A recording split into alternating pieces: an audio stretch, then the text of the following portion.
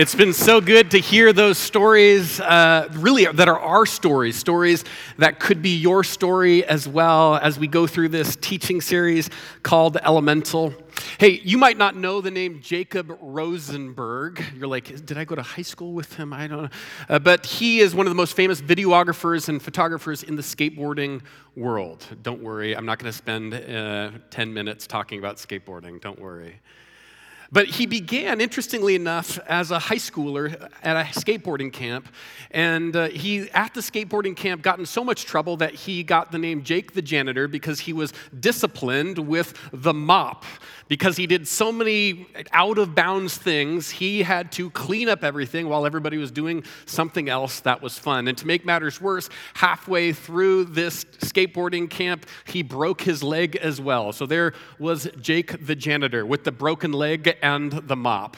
And at the end of the skateboarding camp, there were all these professional skateboarders coming in to record this video that was anticipated. And so all of his friends that he had made throughout the course of this camp were skateboarding with these professional skateboarders, mixing it up with the pros. And there was Jake on the sidelines. And the director of the camp went up to him and said, "Would you like to film?" And Jake said, "Sure." Put the mop aside, grabbed the camera, did his best to record what he could do of this video, and then 6 months later, VHS, do you remember those, was found in his mailbox. The video was done, fully edited there, and he popped it in the camera, maybe saw, I think that was one of my clips, but at the end in the credits, filmers, it said, Jake the Janitor. Jake the Janitor. The person who put the video together did not need to put his name in the credits. And so for him, he saw affirmation. He saw being seen. He was known. He thought, maybe I have a little bit of a gift. So that little thread there of affirmation became a career as he followed that thread throughout his rest of his life. He's worked in films in Hollywood, in commercials, in skateboarding, and all sorts of sports because somebody put his name in the credits. In a recent interview, he said something to the effect of, who does stuff like that? Who does stuff like that? Who puts a punk kid's name in the credits when they don't need to? And this thought came in my head. It's like, that's the role of the church, to put someone's name in the credits, to look at the person's life. Whether they're a punk kid making all sorts of mistakes or somebody that doesn't, is new to a community or somebody that's been around the community and is trying to find something of significance and something that God might be calling to them or something else to see someone and to say, I see this in you. It's the role of the church, this role of spiritual mothers and fathers and brothers and sisters to put the name in the credits. We're talking about purpose today. And I can't think of a better beginning to this idea of purpose than this idea of like seeing something in someone and calling it out, finding the gold in a person. We've been in this teaching series, though, for like 6 weeks, looking at the vision and values of Anchor and connecting them to the life, death, resurrection of Jesus Christ in the Gospels. The vision and values of Anchor, the ministry of Jesus. We see a tight rope connected to these two things. And as we look at purpose today, we're going to be looking at the last passage of Scripture in the Gospel of Matthew. And so we're going to be in Matthew chapter 28, verses 16 to 20. If you have a Bible, you can open to it. It's also going to be on the screen. And in verse 16 it says, "Then the 11 disciples went to Galilee, to the mountain where Jesus had told them to go. And when they saw him, they worshiped him, but some doubted." I want to just stop right there. They worshiped him, but some doubted. Let me just tell you, if you came into this space with questions, you're not alone, and welcome. Right? If you came into this space with doubts, if you are wondering where is your faith, you can't find it on that map of here you are, you have more questions, you're like, where am I? I'm not sure. You're okay here. You're welcome here. Jesus, they're the 11 disciples, they come to him and they're worshiping him. And then it's interestingly enough, it says, but some that were worshiping him had questions. They doubted. You can belong here even if you have questions about where you're at with your belief. This is a place where you can rediscover belief. You can find it for the first time even as you're finding community. Going on, it says, Then Jesus came to them. I love this picture. He moves towards them and said, all authority in heaven and on earth has been given to me. Therefore, go and make disciples of all nations, baptizing them in the name of the Father and of the Son and the Holy Spirit, and teaching them to obey everything I have commanded you. And surely I am with you always to the very end of the age. We're going to be looking at 3 different expressions of purpose today in this time as we look at the scripture. And the first is what I'm calling our shared purpose. Our shared purpose as Jesus followers. Now, anytime you're a part of a community, you share in something together, and that necessarily, to be a community, you have to participate in something common. That's the very word community, it comes from shares the same word with common. So to participate in community means you have to share in something common. Us Halfordies, our Halfordy home, when our kids were young, they had this challenge where sometimes one would hit the other. I think I'm alone in this. I'm the only parent who has ever had to deal with this back of the car, coming like this, knocking like that. We see them, and then we hear them frustrated with each other. Parents, you know what it's like. And so we developed this phrase. Halfordies don't hit. We hug, tickle, and kiss. That's all we do. Halfordies don't hit. Hey, you can hug each other. You can tickle each other, you can kiss each other, but you can't hit each other because that's what it means to be a Halfordy. We're sharing in this. Now, I'm at the interesting point where we're realizing this has an expiration date.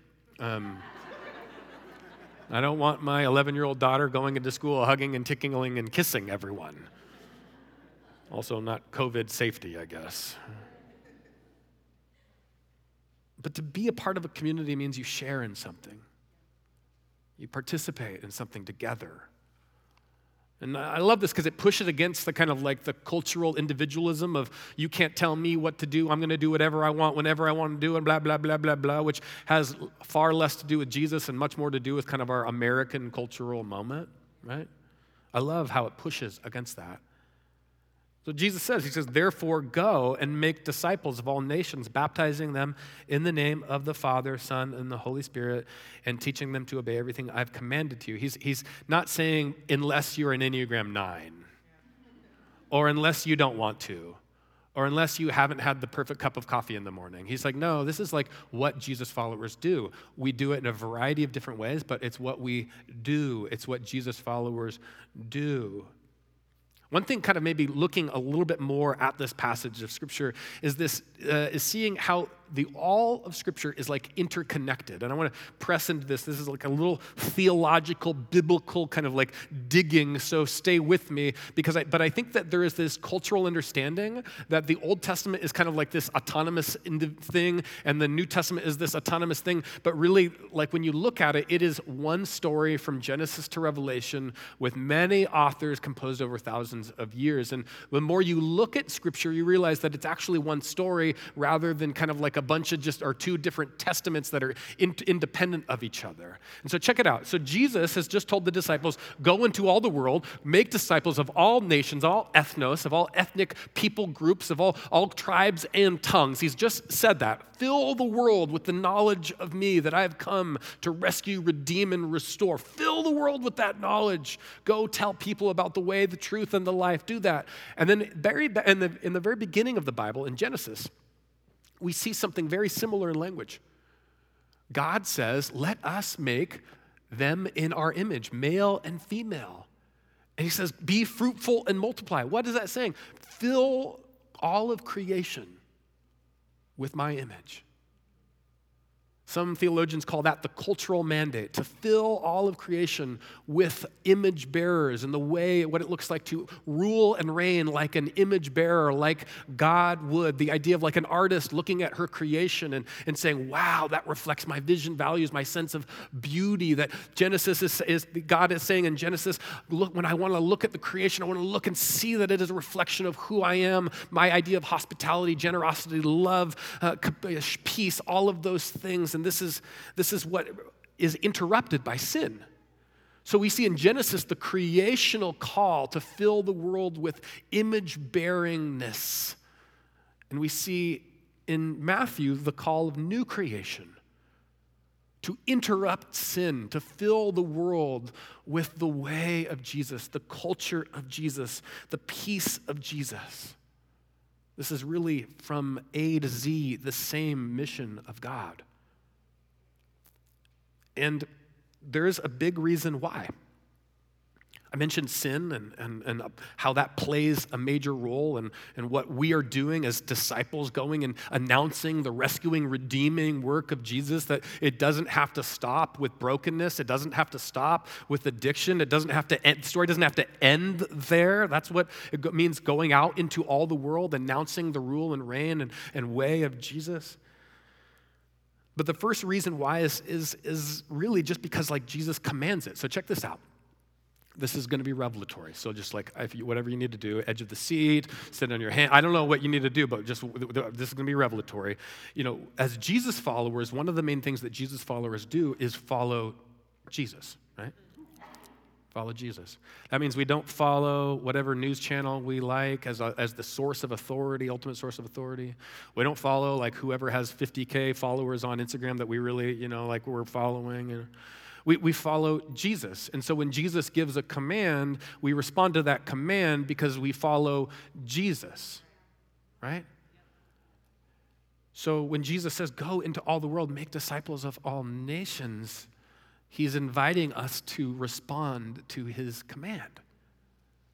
Second thing is this word called salvation. It's a kind of a churchy word, but Acts chapter 4, verse 12 says, there is no other name under heaven that men and women will be saved but the name of Jesus.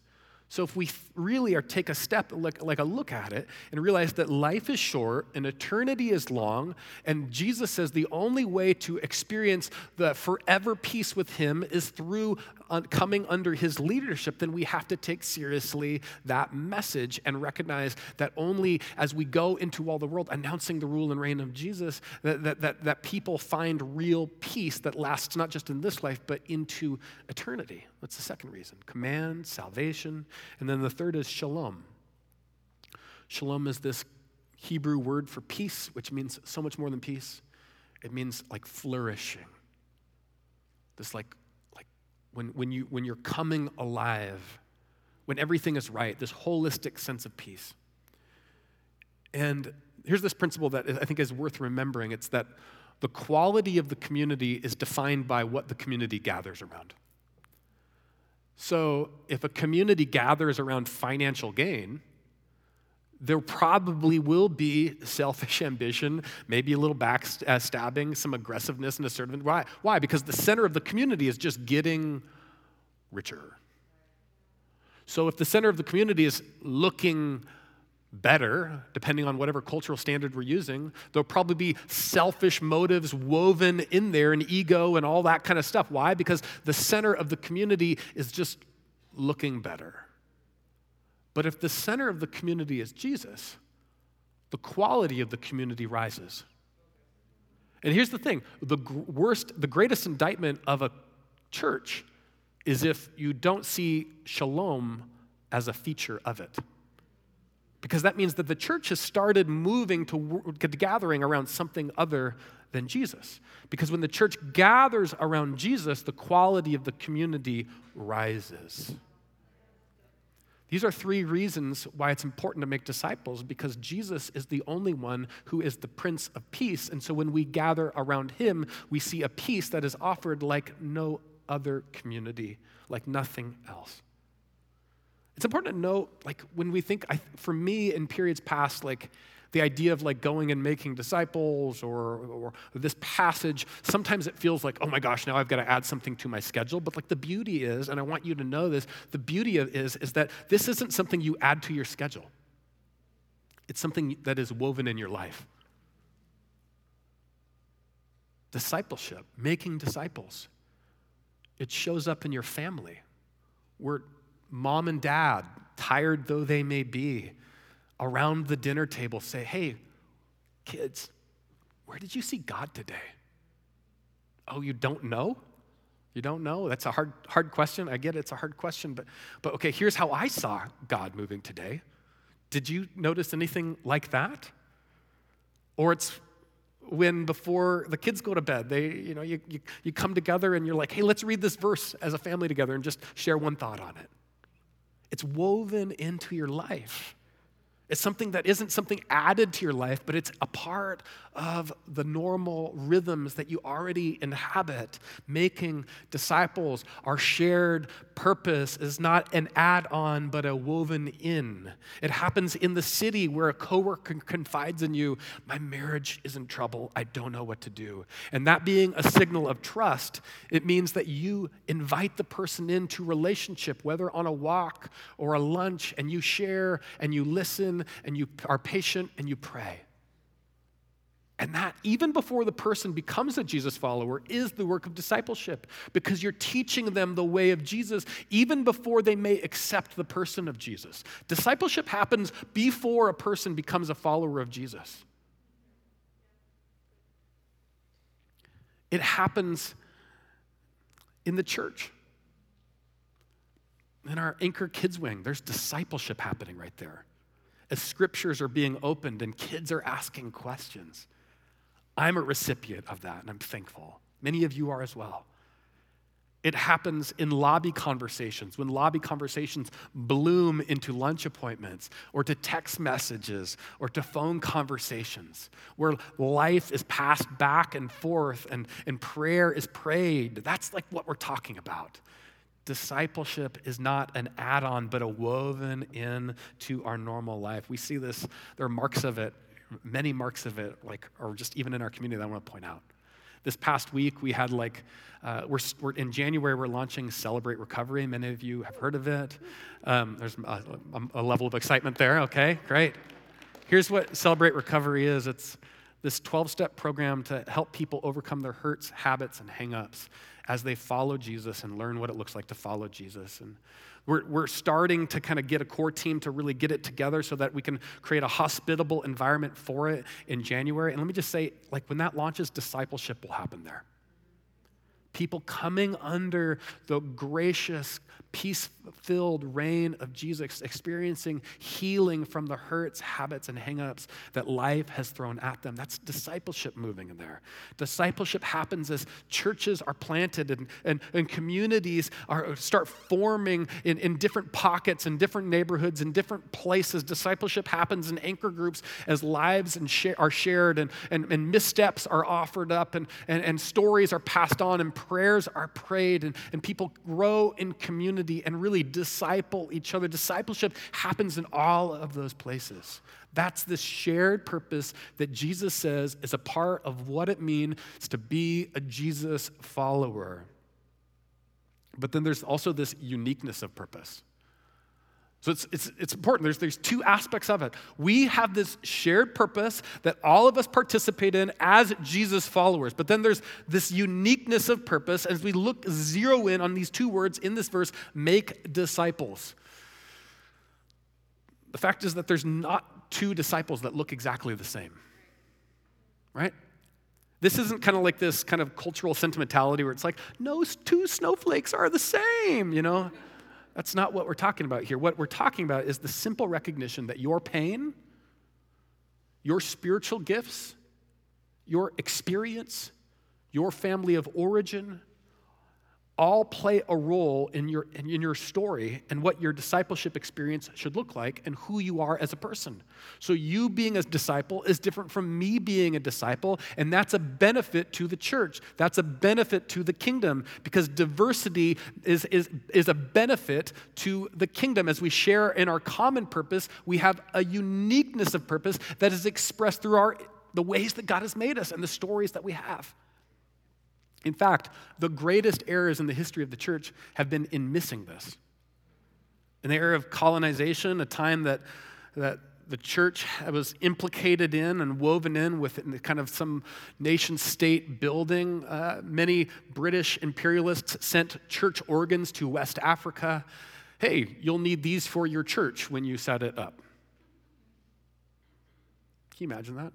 these monstrosities of kind of like, like, why would we use this? This is a picture of somebody else's expression of worship to Jesus, not mine.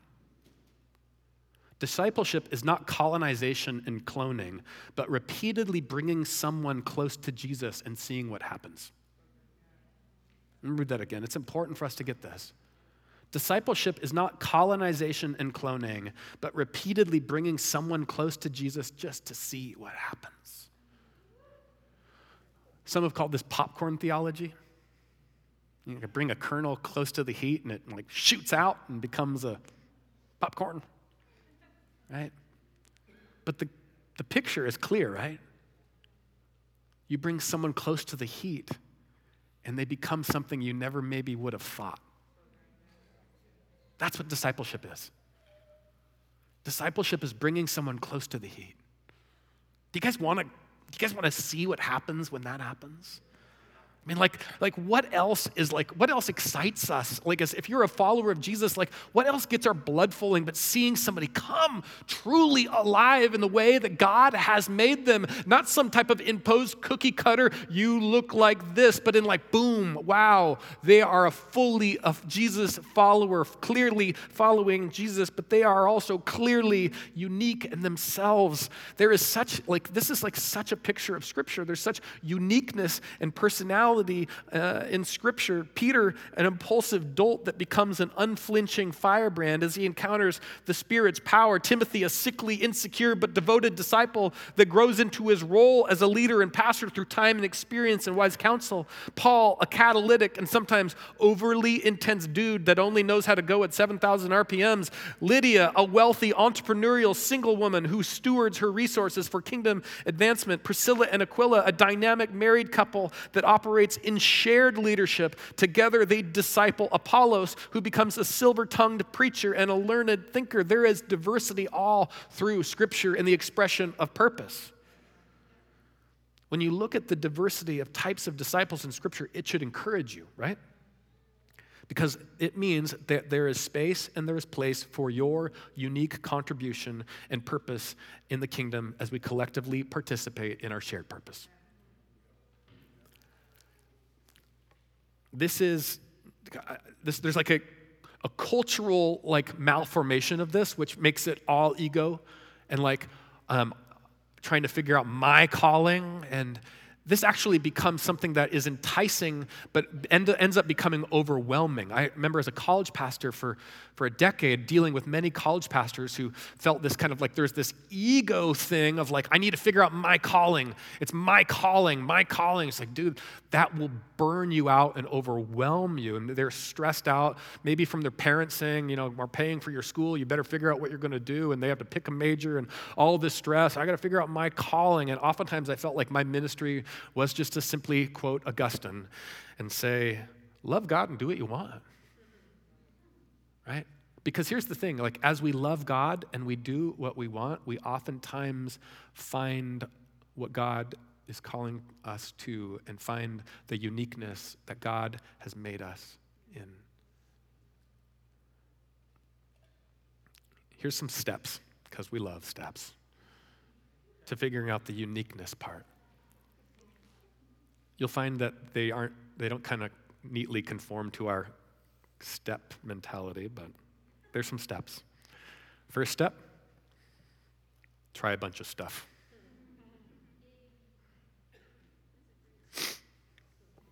I had a friend who describes what he thinks everyone in the 20s, they said, you should just try to fail a lot in your 20s. For those of you that aren't in your 20s, remember this. Remember when you're 20s, like everything felt so urgent and necessary, and like it felt so fatal if you're going to do one thing or not the other thing. It's just like, I think one of the most important things for people in their 20s to like just fail a lot, because when you fail a lot, you learn a lot. You learn a lot about yourself. You learn a lot about God. Right? Just try stuff. When people that are finding a home at Anchor, they say, hey, where's the biggest need to serve? I want to serve. And I'm like, oh, that's so great to hear. I know Anchor Kids needs a lot of people. And they're like, well, I'm like, all right, well, but I often say, just try a bunch of stuff. Just try a bunch of stuff. Try stuff. you know? When you try stuff, you learn. Next thing is pay attention to where others affirm you. Where are people putting your name in the credits? Where do people say, hey, did you see yourself there? Holy smokes, you came alive. And here's the other side of that is let's be a church that really affirms people when we see people coming alive. Because here's the thing, like the egotistical side of all of us would refrain from affirming another person because that means drawing attention to them rather than us. But we repent of that egotistical side and point to the others that are shining, right? Let's point to the others that are shining. So where are people affirming you? Third, give yourself some time. Give yourself time. Fourth, pay attention to where you feel joy. Oftentimes, I think Christians, when they experience joy doing something, they think it's something they need to repent of. I think that may be the case. But I think oftentimes it's kind of this weird misunderstanding of God. There are things in your life that you just might enjoy because that's part of your story and it's part of how God might use you. Where do you feel joy? Fifth step, be patient with yourself. One of the worst things, guys, is cutting off your purpose because it isn't perfect. Some of us grew up crumpling up our drawings because it didn't look exactly like what we imagined in our head. We often do that with our purpose. We crumple up our purpose because it doesn't look perfect. Be patient with yourself. Sixth, pay attention to where the needs are. What are the greatest needs? Making a disciple, becoming a disciple, is on one hand grabbing a hold of our shared purpose and all that entails. Everything from financial stewardship to evangelism to caring for the poor, speaking out against injustice, all of those things. There's all the shared purpose that is participating in like something that all the church does in one way or another in various levels. We participate in this, and then also on the other hand, seeing these shared purposes express themselves in your story, with your uniqueness, at your development, in your time, and we hold both of these things together. The shared purpose and the uniqueness. And we are a better community because of the uniqueness, and we are a community because of the shared purpose. The last point is what I'm calling the future of purpose. Jesus ends this section, he says, "And surely I'm with you always to the very end of the age."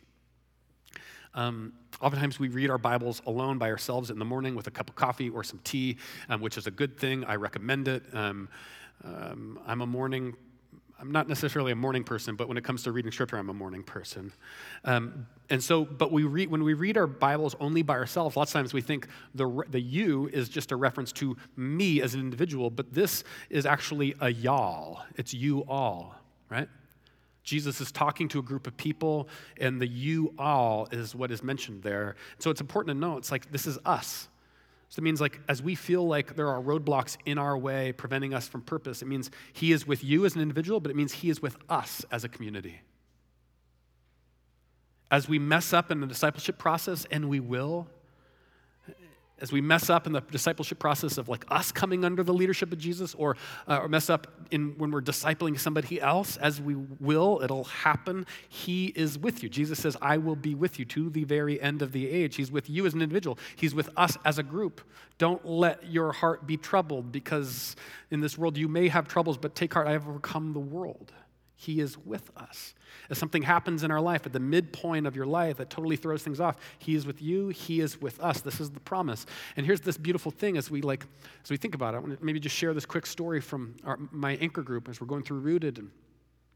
And we were talking about service and gifts and purpose this past week. And at the end, I just asked this question, hey, what do you think, are your gifts. And where do you come alive? We were talking about all this. And, people said this great diversity of stuff. People want, somebody says, well, I just like making coffee. Is that a spiritual gift? And I'm like, I don't know. Like, somebody said yes. And two other people said, we're really good at making, we have a history of being baristas. And she goes, well, I actually don't know how to make great coffee, but I kind of just like making coffee. And I'm like, well, you two should hang out. And then both of you guys are going to be on the coffee team in January when we relaunch it in the lobby. So sorry, you're outed there.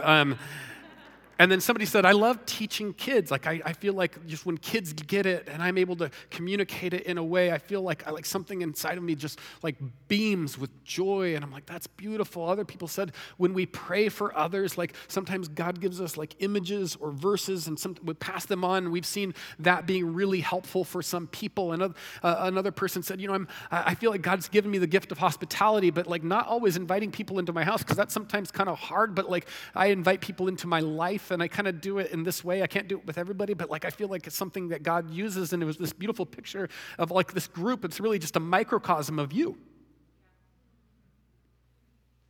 And I just kind of did this like zoomed out. And I'm like, oh, do you see how powerful that is with all the uniqueness and all the sharedness? And in the middle of all this, trying to discover who we are and what God's called us to do and how to find our way to make disciples and become a disciple, Jesus said, I'm with you. I'm not leaving you. I'm with you to the very end of the age. And here's the beautiful thing.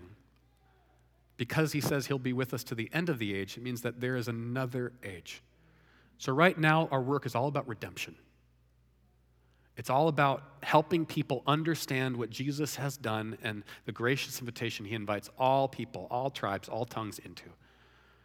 But one day, it'll be no longer about repair and redemption, and it'll simply be about reveling in the finished, accomplished, total work that Jesus has done, where the kingdom is not yet, but is already. When it is completely here, and there's no injustice, there's no sin, there's no pain, there's no abuse, there's no toxic cultures, there's no misinformation. There is a king reigning in perfect justice and perfect peace. And around the throne, there is people participating in the uniqueness and the sharedness of a community, of all tribes and all tongues, people from all places, all times in history, people from that speak various languages, men and women, worshiping Jesus, knowing that he alone is worthy. Band, you can come on up, and we're going to participate in a foretaste of that, an appetizer of that now. As we live in the middle right now, where he is with us, but we don't see him yet as he will be. We're in the middle of it, where our purpose is, we have glimpses of it, but not fully, where we want to see redemption go farther and repair go farther, but it's not yet fully here in the way that it will be. We get to have a foretaste of heaven right now as we sing and as we remember. Underneath your chair, there's communion elements. And this is what communion is if you're new to communion or you need to be reminded. It's a reminder, it's a physical reminder of what Jesus has done for you. Jesus said at the Last Supper, this is my body, it's broken for you. As he broke the bread. And he took the cup and he poured it out, and he says, this is my blood, it's shed for you. It's the new covenant for the forgiveness of sins. So as long as you gather together, do it in remembrance of me. And so as you take that little wafer and you take that juice, you're remembering the sacrificial love of Jesus that did not leave us in darkness, but welcomed us into light. There's prayer stations both there, both sides, and we like to say this: if you have a prayer need, don't keep it hidden. It may be somebody you're sitting next to that you pray with. It may be that you go to one of these prayer stations. It could be anything from physical healing to spiritual, a need of a friend. We don't want anyone that needs prayer leaving without prayer. And we're going to sing. So there's three things in here, and as I mentioned, this is a foretaste of the kingdom that is here but not yet fully here. As we step into this song, I want to just pray over us. And I just sense that there's people that have discounted themselves. So God, would you come in this place? Would you remind all of us that you have something for us? Would you remind all of us that you have something for us? Help us to hear a tap on the shoulder, to feel or sense you speaking to us, God, even now. Even now. Help us to know and be reminded of our shared and unique purpose, to know that you are with us until the very end of the age.